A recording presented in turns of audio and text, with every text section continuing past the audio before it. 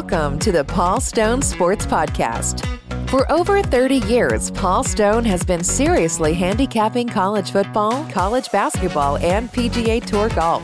Over the past 5 seasons, spanning almost 600 releases, Paul has hit 55% against the spread in college football, gaining the respect of sports books and bettors throughout the world. He is monitored by highly respected The Sports Monitor of Oklahoma City. Paul has also won 2 major Las Vegas football handicapping contests and finished in the top 4 in 2 others. Each week, Paul will provide exclusive handicapping insights on the podcast. To receive Paul's exact picks each week, you can sign up for member-only access at paulstonesports.org.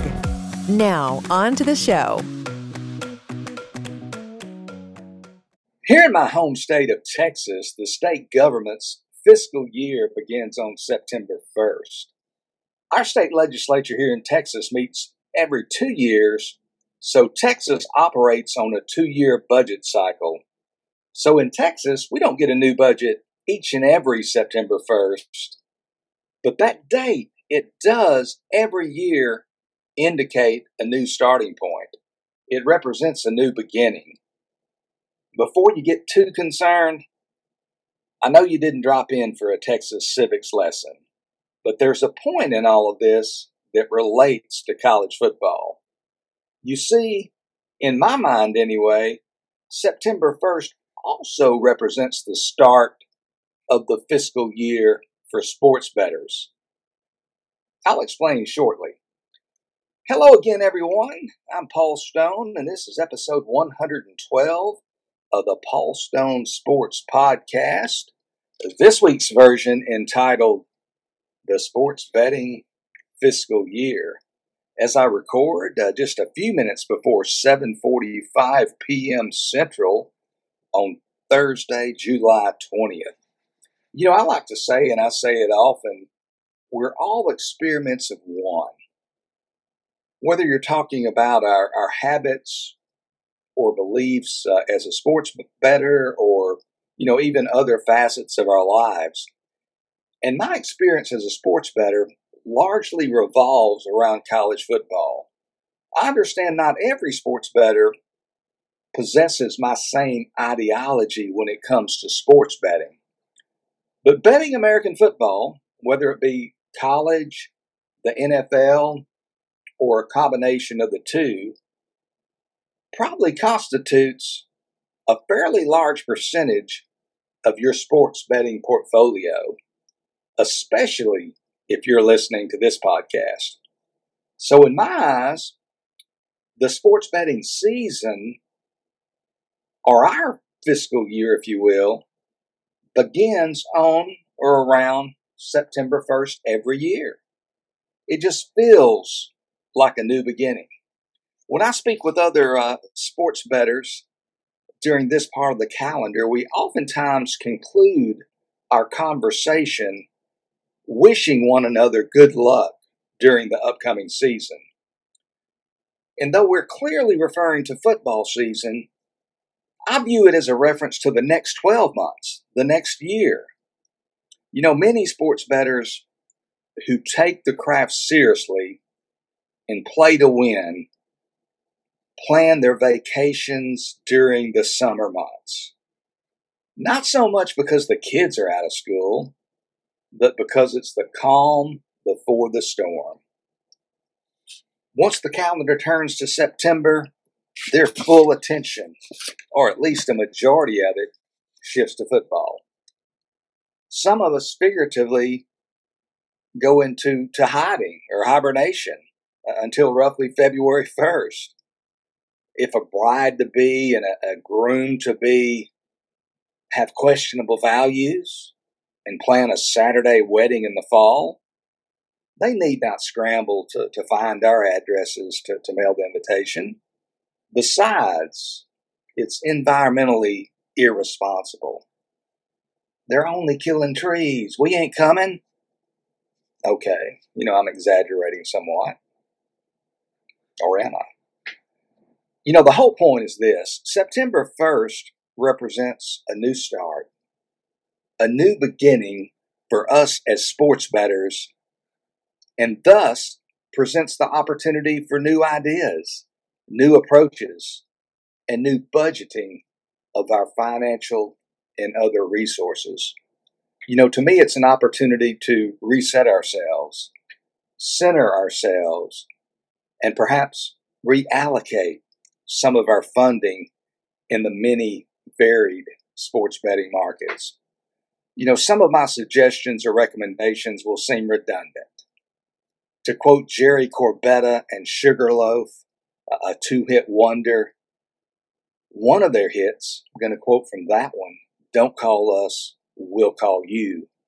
In that particular song, and some of you at least will remember that song, Jerry Corbetta sings the following refrain. "Well, listen, kid, you paid for the call. You ain't bad, but we've heard it all before."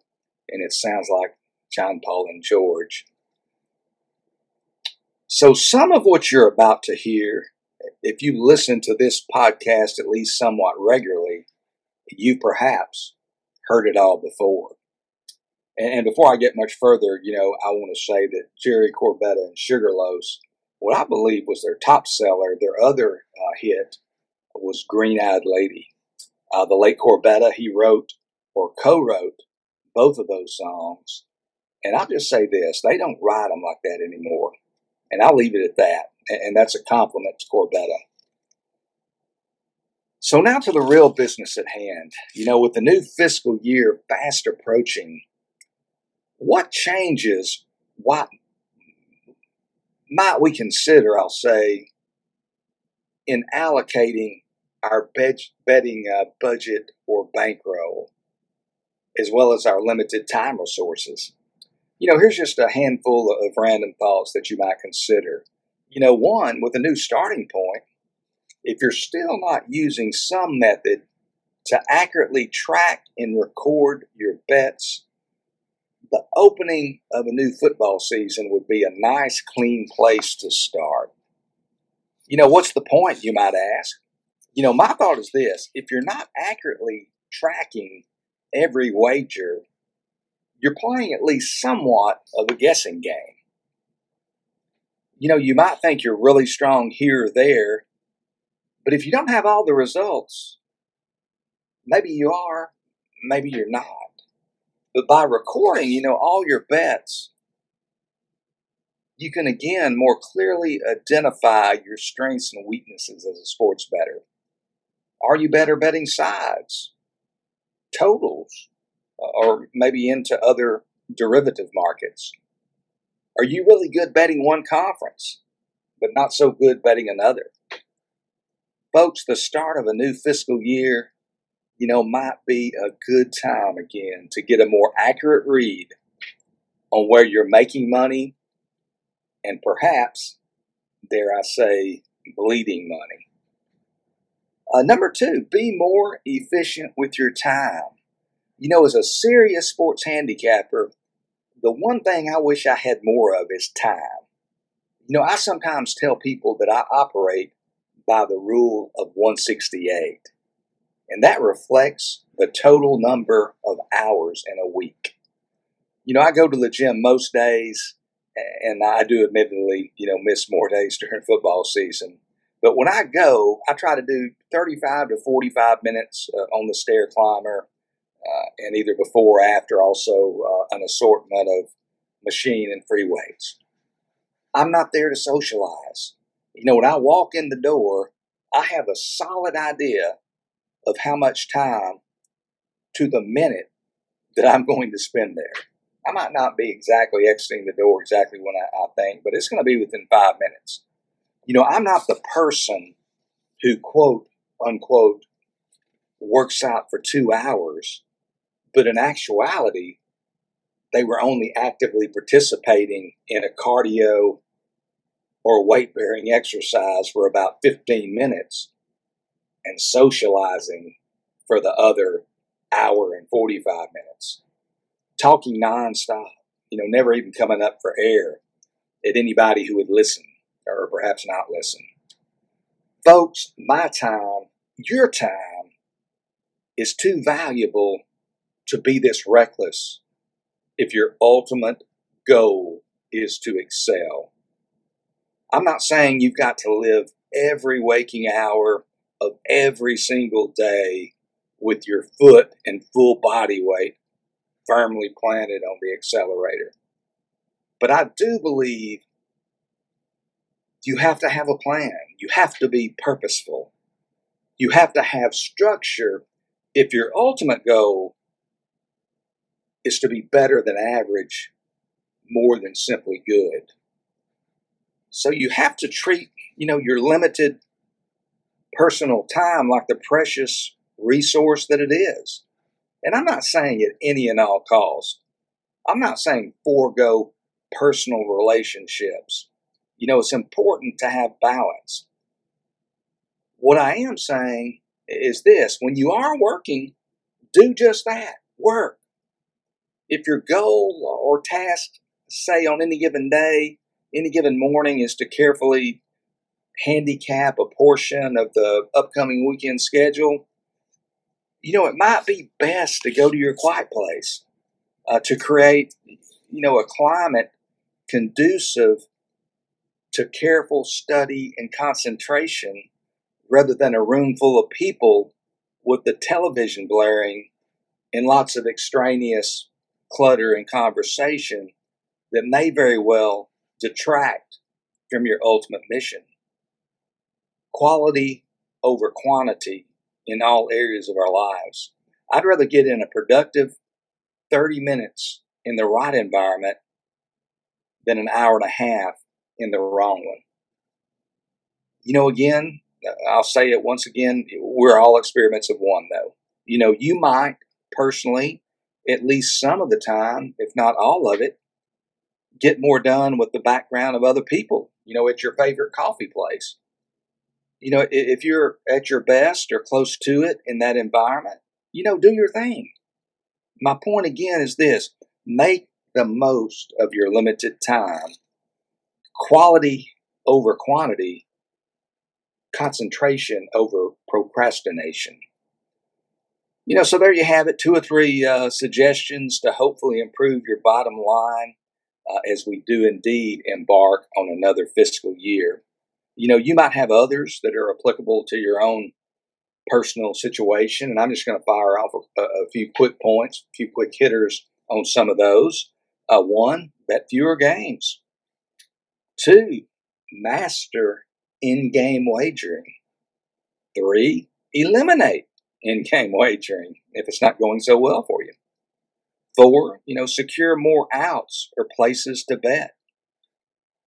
5, and this is important, don't bet on a game simply because its images are coming across your television screen.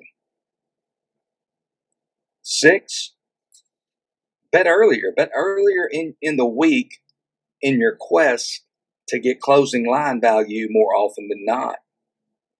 7, become more process-oriented rather than results-oriented. Besides, some good bets lose, and certainly some bad bets win. Don't be discouraged or validated solely based on an individual game result, regardless of which side you land. Another one would be eliminate, or at least reduce, your number of parlay bets and other similar bets into higher hold markets. I could go on and on. There are many recommendations, and we'll all do good to kind of do an inventory before that new fiscal year begins coming up shortly on September 1st. Hopefully you follow me on Twitter. My Twitter handle, I'd ask you to, if you don't, at least consider it. My Twitter handle, the @ Paul Stone Sports. I gave out a comp full tournament matchup yesterday on Twitter in the 151st Open Championship. And in that tweet, I recommended Adam Scott at -120 over Jason Day. As I record on Thursday night Central Time, July 20th, we have 1 round or 18 holes in the book. And in the matchup that I recommended, Scott, he played really solid golf for 15 holes. He made bogey on the par 4 16th hole and then closed with a double on the par 5 18th, finished at 1 over par 72. His fellow Aussie in that matchup, Jason Day, also shot 72. So those two combatants tied after 18 holes. I just want to put this note out there, and a lot of you already know this, but it's always good to repeat because some people will be hearing this for the first time, especially if you're a new listener to the Paul Stone Sports podcast. But I do multiple media appearances throughout the week, each week, some on just a semi-regular basis. But I can be heard every Tuesday morning on the Vegas Sports Information Network program, Follow the Money, and that's hosted by Mitch Moss and Paulie Howard. And I'm also honored to announce I'm going to be a panelist at Bet Bash next month at Circa in downtown Las Vegas. My panel will discuss the following topic: attacking the weekly college football line. And we're going to be doing that on the morning of Friday, August 11th, the final day of Bet Bash. And hopefully you'll be there. And I think our panel begins at 9 a.m. Pacific on Friday, August 11th. Hope to see you there. Hope you make it out to Bet Bash in Vegas. If you do, certainly want to meet you and say hello. Well, that does it for another edition of the Paul Stone Sports Podcast. Appreciate you listening, spending a little bit of your time with me. A little bit shorter this week, perhaps on the podcast. My wife, Abby, and I have been traveling and seeing a new part of the country. Spent much of the last week in South Dakota, around Sturgis and Deadwood. Saw Mount Rushmore this morning, both of us for the first time. So a really neat trip. So we're spending the night in Kansas on the way back to Texas. And again, thank you for listening. Be safe, be careful. And until next time, signing off once again, I'm Paul Stone.